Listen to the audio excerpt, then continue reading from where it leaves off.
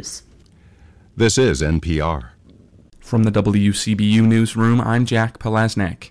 A new Illinois Army National Guard facility could be coming to the Peoria International Airport.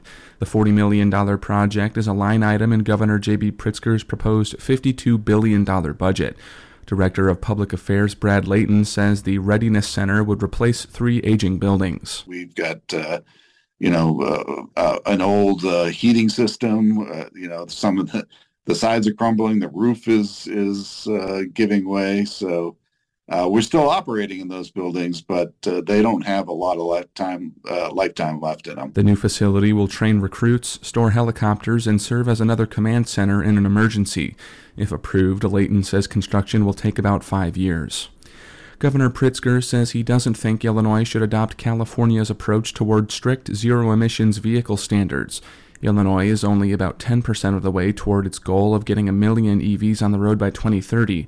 Some clean energy advocates want to go faster. In California, all new cars, trucks, and SUVs sold must be zero emissions by 2035.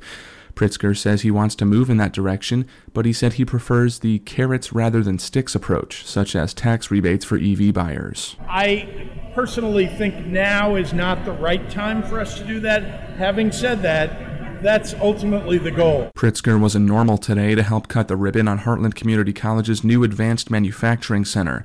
It includes a new electric vehicle training lab to train students for jobs at places like Rivian. And Governor Pritzker is proposing a major tax hike on sports betting. Mawa Iqbal tells us more. It's to offset what the governor's budget office predicted earlier to be a $900 million shortfall. Pritzker's proposal calls for more than doubling the sports wagering tax paid by casino sportsbooks from 15% to 35%. The revenue from that would go towards the state's general fund and capital projects fund. The state estimates this tax increase would generate an additional $200 million. Authorized in 2019, sports wagering in Illinois has seen exponential growth. The Center for Tax Budget and Accountability says sports wagers raked in $611 million in 2022. Ohio made a similar move last year when Governor Mike DeWine signed off on a sports wager tax increase from 10% to 20%. I'm Mawa Iqbal.